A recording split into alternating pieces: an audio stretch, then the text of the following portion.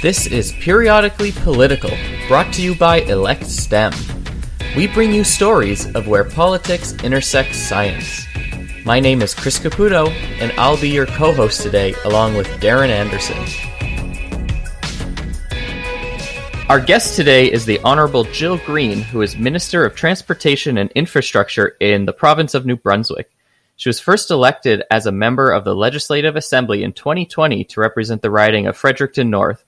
She has a Bachelor of Science degree in Civil Engineering from the University of New Brunswick and has spent significant time in both the public and private sectors prior to running for office.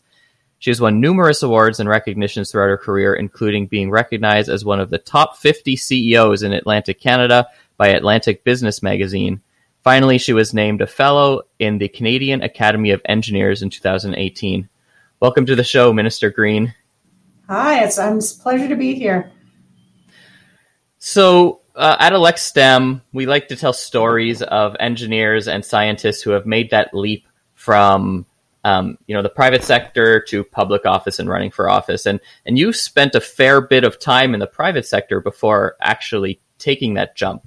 So I was wondering if you can kind of enlighten us a little bit to what decided you to run for, or what made you decide to run for office in the first place? Well, it kind of started back when the federal government was making changes to the small business tax. And I was quite vocal that they really were rushing something through that they didn't understand the consequences of. I spoke at a Chamber of Commerce, a National Chamber of Commerce event that was happening here in Fredericton, actually. And I just was really concerned that decisions were being rushed and not understood. And the local PC organization approached me to ask if I'd be interested in running. And I can honestly tell you I had never even considered anything to do with politics at that point. But I was feeling very, very strongly about things. And I'm a strong believer in if you shouldn't be complaining about something you're not willing to do something about. And I knew that was a way that I could have a voice and do something about some things that I thought, we weren't doing the right way. So I put my name forward in 2018, knocked on a lot of doors, met a lot of different people in my community. It was actually really wonderful. I didn't know that I would like it, but I did like knocking on doors. And I lost. But we had a minority government here in New Brunswick. And after COVID hit, we had another election, and I made the decision to try one more time and was successful. So now I'm Minister of Transportation and Infrastructure for the province of New Brunswick, which is really, really cool. Yeah, you get to build upon, I guess, your professional expertise and actually apply that in cabinet.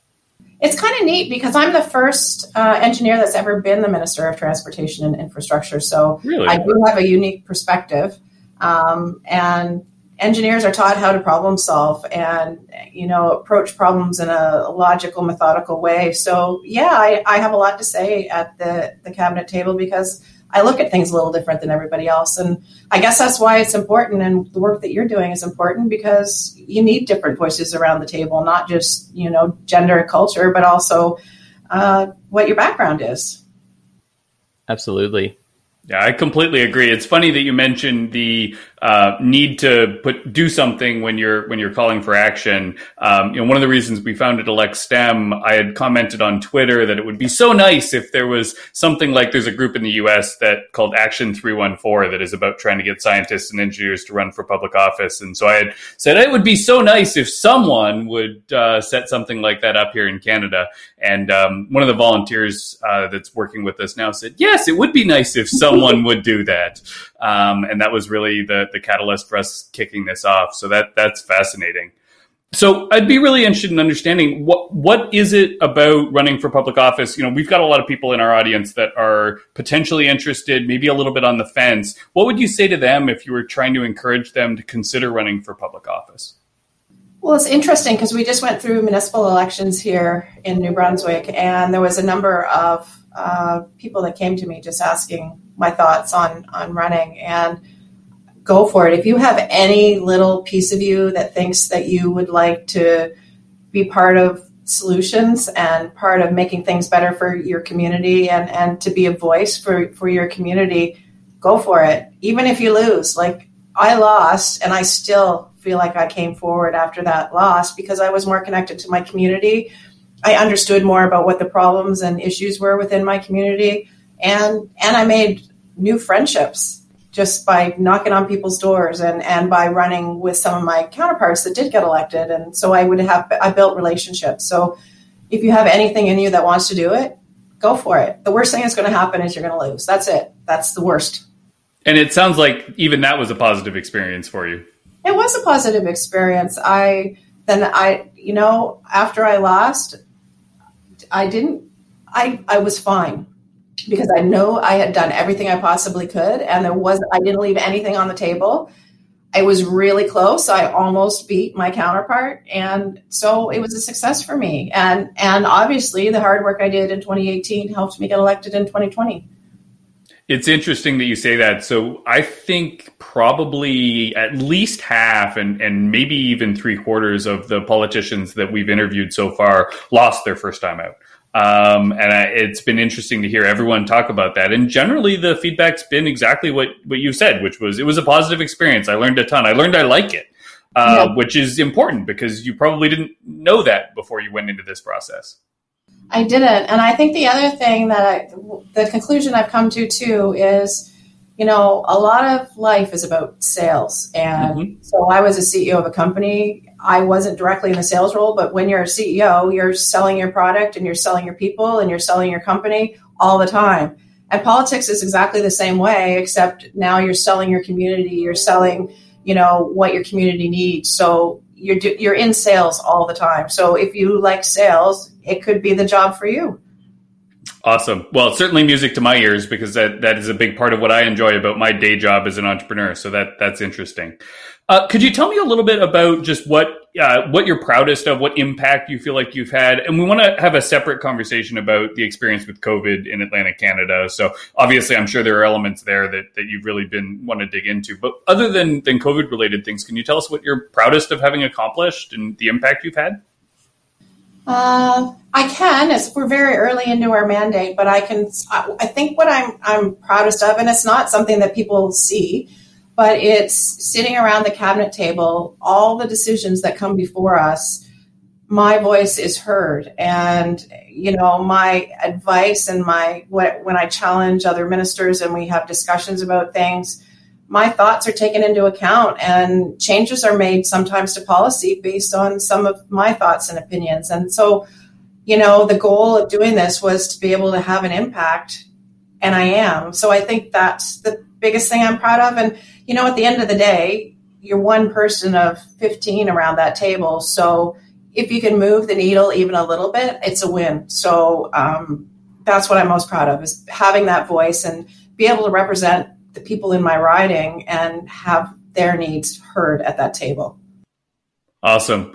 So to kind of dig into that a little bit more, would you say that, your STEM training has actually impacted the decisions that are made at the cabinet table? Like, do people come to you as an engineer and it's like, okay, does this make sense? Or does your feedback carry more weight because of your background?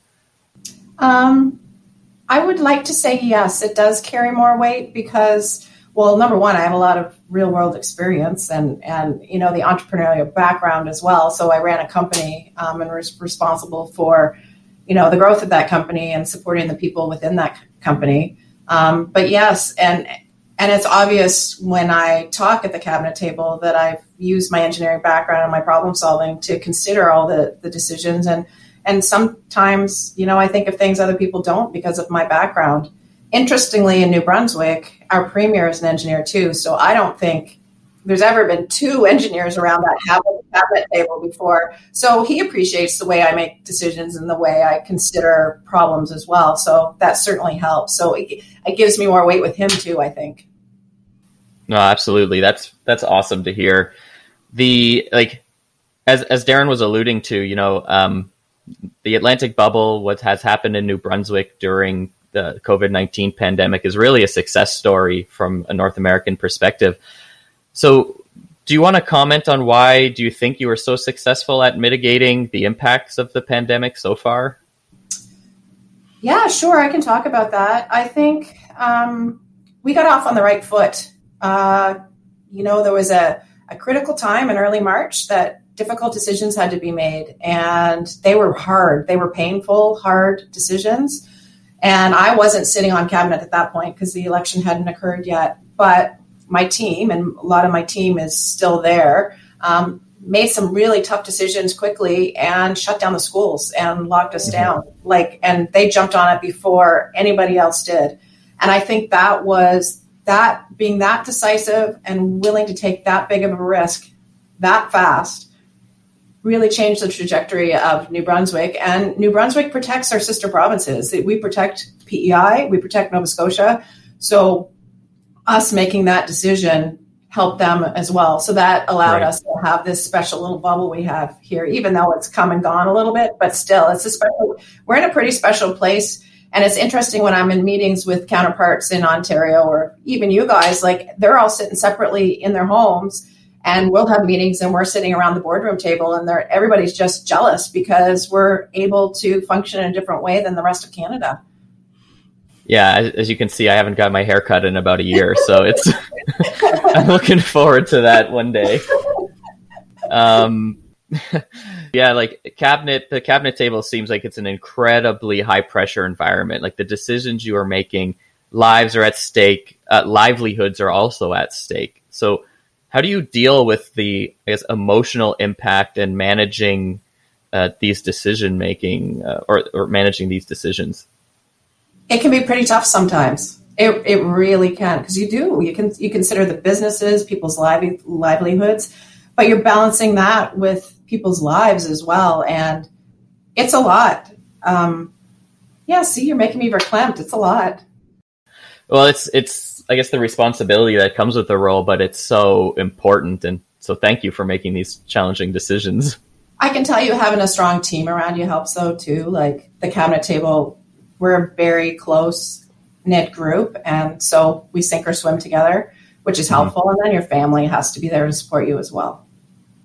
Does your engineering training at all help you just at least understand? I mean, there's so much uncertainty in making these decisions, right? And I certainly would imagine as a scientist that knowing that and understanding that at least would help me. I don't know if you've had a similar experience with your background.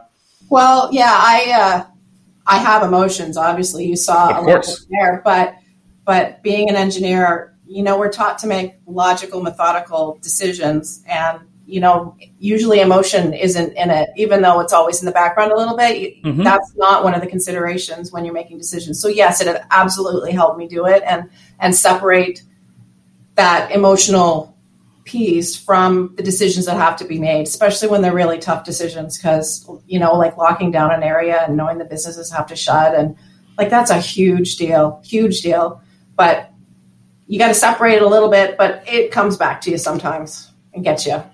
Yeah, I can imagine. I mean, one thing that I guess is interesting for our audience is anybody who has watched what elected officials have had to, the decisions you've had to struggle with over the last year, and is still thinking that it's something that they'd be interested in. I think it's then that really does say you should go for it, right? You should. And, New Brunswick has done a kind of a cool thing too. So recognizing that everybody kind of needs to own this and work together. There's actually two cabinets. We had a COVID cabinet, which had the leaders of the opposition involved, and then actual cabinet. So by having all the opposition parties involved in the decision making, it made it easier to be firm and be sure you have the right decision, because everybody's represented, not just one particular political affiliation. Mm-hmm.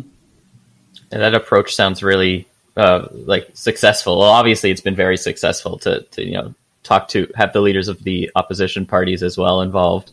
Yeah, it was brilliant. The other thing that we've noticed throughout the pandemic is really this, Darren kind of touched on risk assessment, but the communications of risk and like how, there's a lot of complex moving scientific parts behind all of the decisions that are being made. And it can be very challenging to communicate that simply to the general public. Like, have you had any experience with this, like with the science communication aspect? Do you have any thoughts on how we could be better prepared in the future for something like this? I don't think you can prepare for this. I guess the communication aspect. Maybe not prepare for the pandemic. No, that's not what I meant, sorry. One is enough. We certainly have learned some things about communication through this. And yes, this is highly technical. You really have to we've relied heavily on our Department of Health, like really heavily. They're advising us all the times. But yes, we have learned things going through this, like don't come out with big changes on a Friday because all you're going to do is suffer all weekend long. And sometimes baby steps is better than huge changes right away. So yes, we've learned a lot through this. And I think our communications have been getting better and better. We do get criticized for changing things rapidly, but the problem is the science is changing rapidly, right? So we have to adapt to that. And so we're willing to bear that criticism because, if we're nimble and quick and make decisions in a timely way, we protect people. So, and that's our job, is to protect people. Mm-hmm. Well, and it's funny you mentioned the communications piece and the fact that things are changing so much. It's certainly something that I've reflected on, being engaged with the science community on Twitter and that kind of thing. I do think sometimes there's this mantra of follow the science that implies a level of precision and certainty of what the science says that certainly we've seen it change a lot during the pandemic. And I think as scientists and engineers, it's important that we acknowledge that and that there isn't, it isn't necessarily that everything is known up front. Certainly something that struck me. Well, and that's true. And as politicians or as cabinet members, we have to listen to what our Department of Health tells us about the science, but then it's our job and their job is to reduce risk. That's their job, 100%. And so then it's our job to balance that with some more of the social aspects of things related to the pandemic. So we take the science and then we have to balance that with the needs of the population. And, sometimes you get the balance right and sometimes you might not quite get it right, but you just keep moving and making a decision, even if it's the wrong one, is sometimes better than making no decision at all.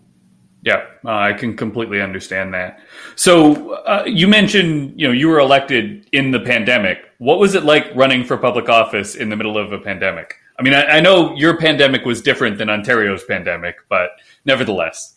So in my first election, I spent the entire months, because I won my nomination about 3 or 4 months before the writ was dropped. I started knocking on doors right away after that. And so I knocked on almost every door in my riding. And for the last month after the writ was dropped, that's all I did all day long, every day.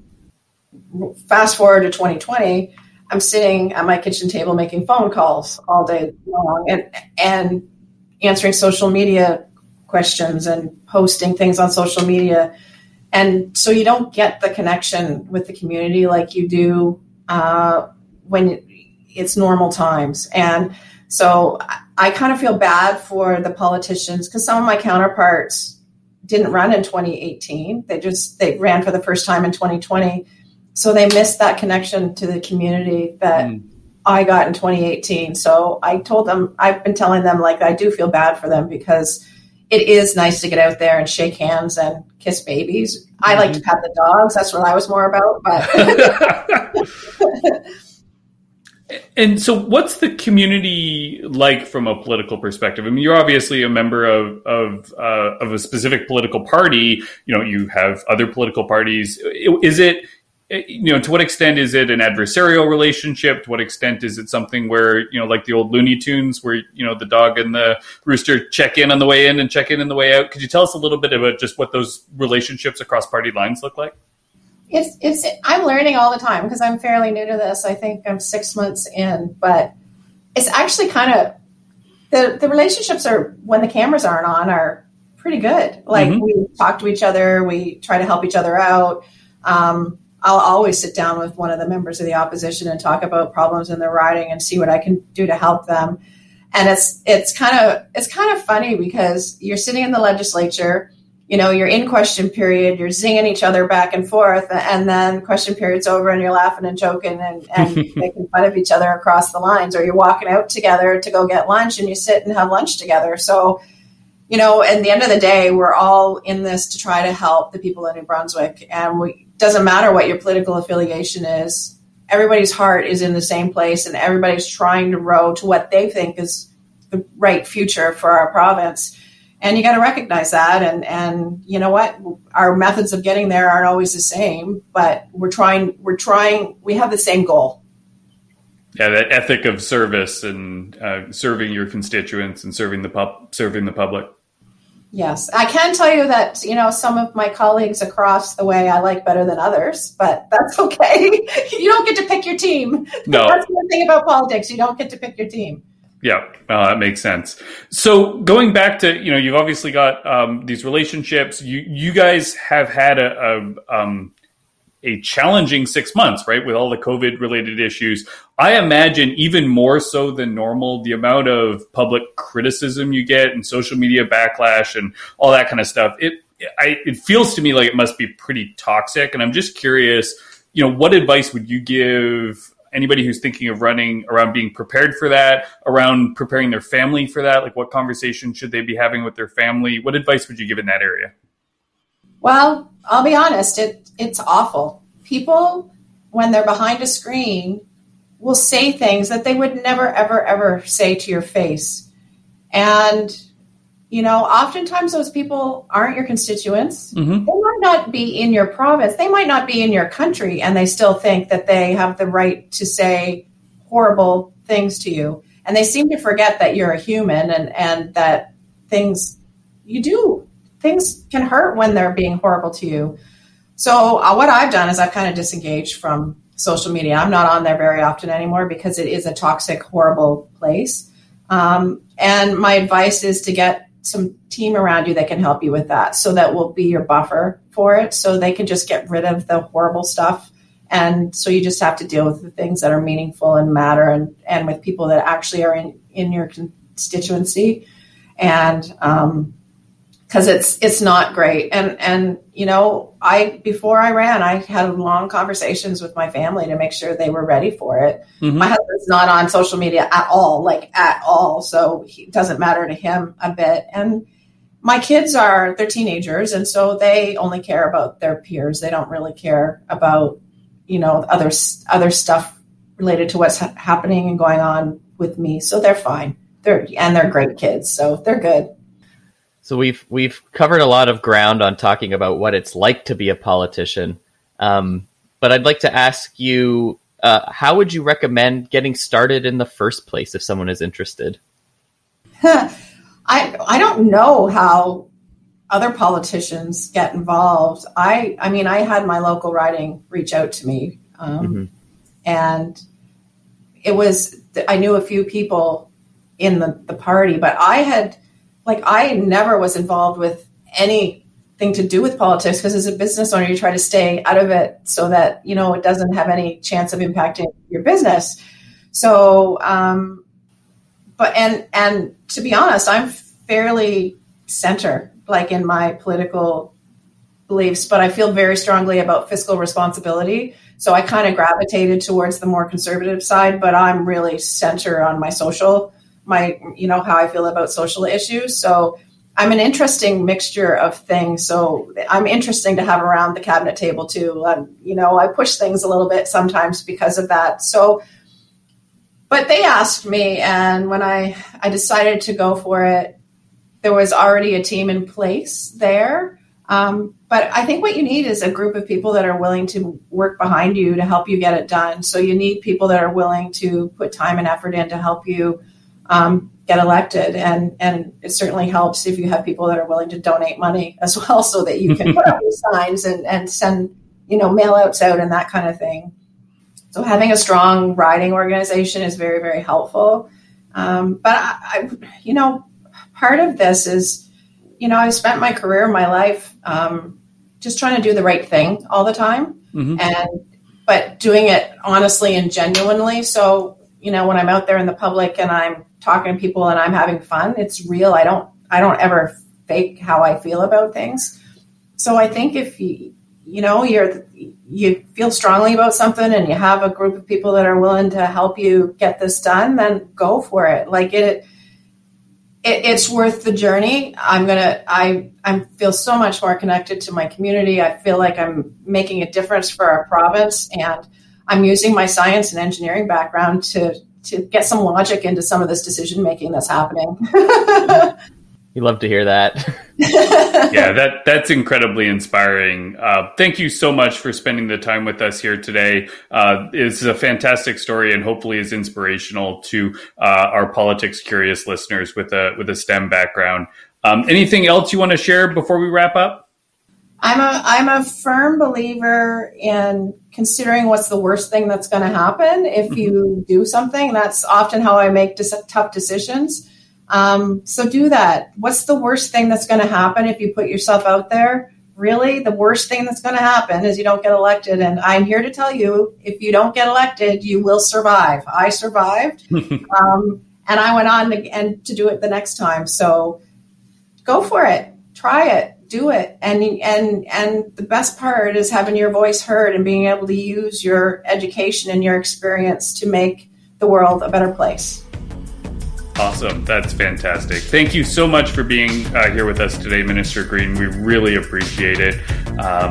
And for our listeners, thank you for listening to the podcast. As always, if you enjoyed this podcast, please rate or review it wherever you get it. It helps other people discover the show and helps us build our audience. So thank you so much, and we'll talk to you next time.